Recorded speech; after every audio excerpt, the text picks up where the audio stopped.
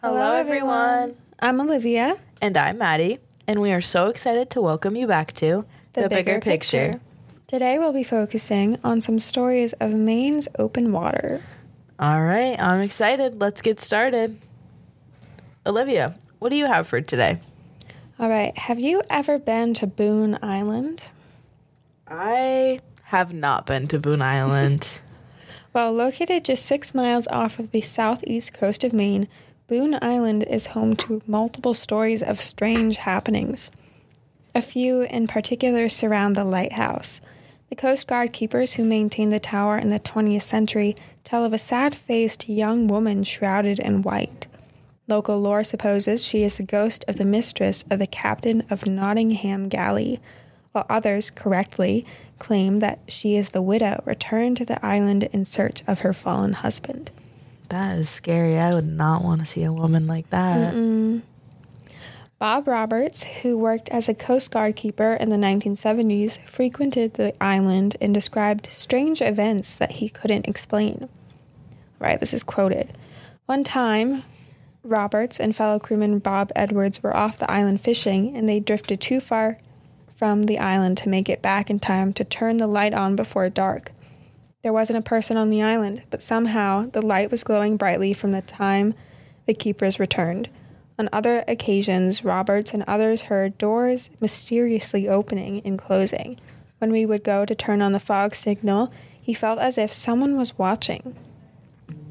On another occasion, Coast Guardsman Dave Wells was doing routine maintenance on the tower when his Labrador retriever became spooked. The dog chased something from one end of the island to the other and back again. There was nothing he could see, but the dog continued its hunt. We figured the island must be haunted, but nothing ever bothered us, says Wells. That was it. That seems really scary. I don't know. I definitely wouldn't want to experience that or be a Coast Guard keeper on that island for sure. That sounds so lonely, too. Honestly. I mean, yeah, you can have friends, but, like, that's still scary. And, like, what if something happens to you and your friend? Then you're both just, you're just off the hook. Poor dog, bro. I know. All right, so today I will be sharing a story. It's not really that scary, but it's from the website travelowaits.com. It's the story about the adventures of Jeannie Consoli spending 4 days sailing on a historic schooner off the coast of Maine. Okay. It's more of like a happy story to follow that sad story. Yeah.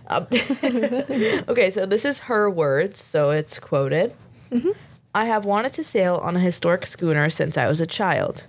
Back then, I read the Pippi Longstocking series about the spunky girl who boarded her uncle's boat with her pet monkey and set off for exotic lands.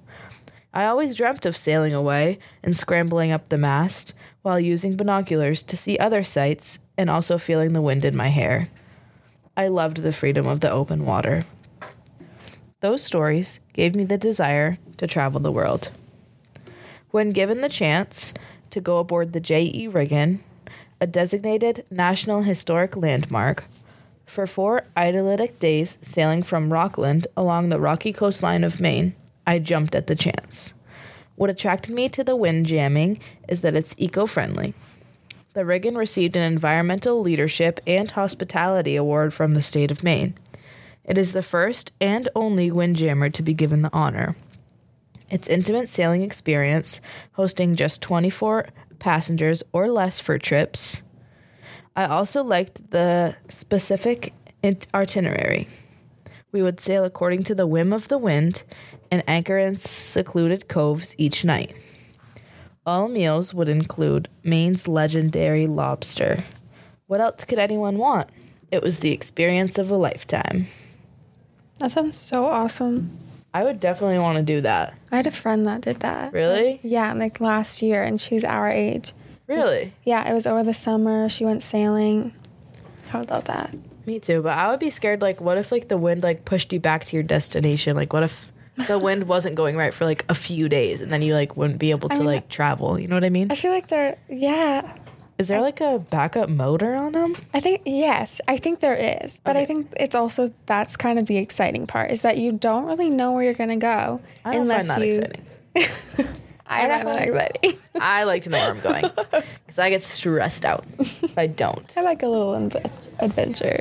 Me too, but when I can control where I'm going. You know what I mean? Like in my car, like I can control where I'm going, but like if I was just out in the middle of the ocean, I'd be like, all right, this is bad. We're going to run out of food and not be able to eat. This summer, one thing that I want to do before I go to college, I want to find a map, put my finger somewhere, and just go, you know? That would definitely be so fun. That'd be so fun. All right. Okay, I think that's going to wrap up our 8th episode. We hope you enjoyed today's episode. Next episode, we will begin our 2-part episode of Ghost Encounters. Thanks for listening. Thanks.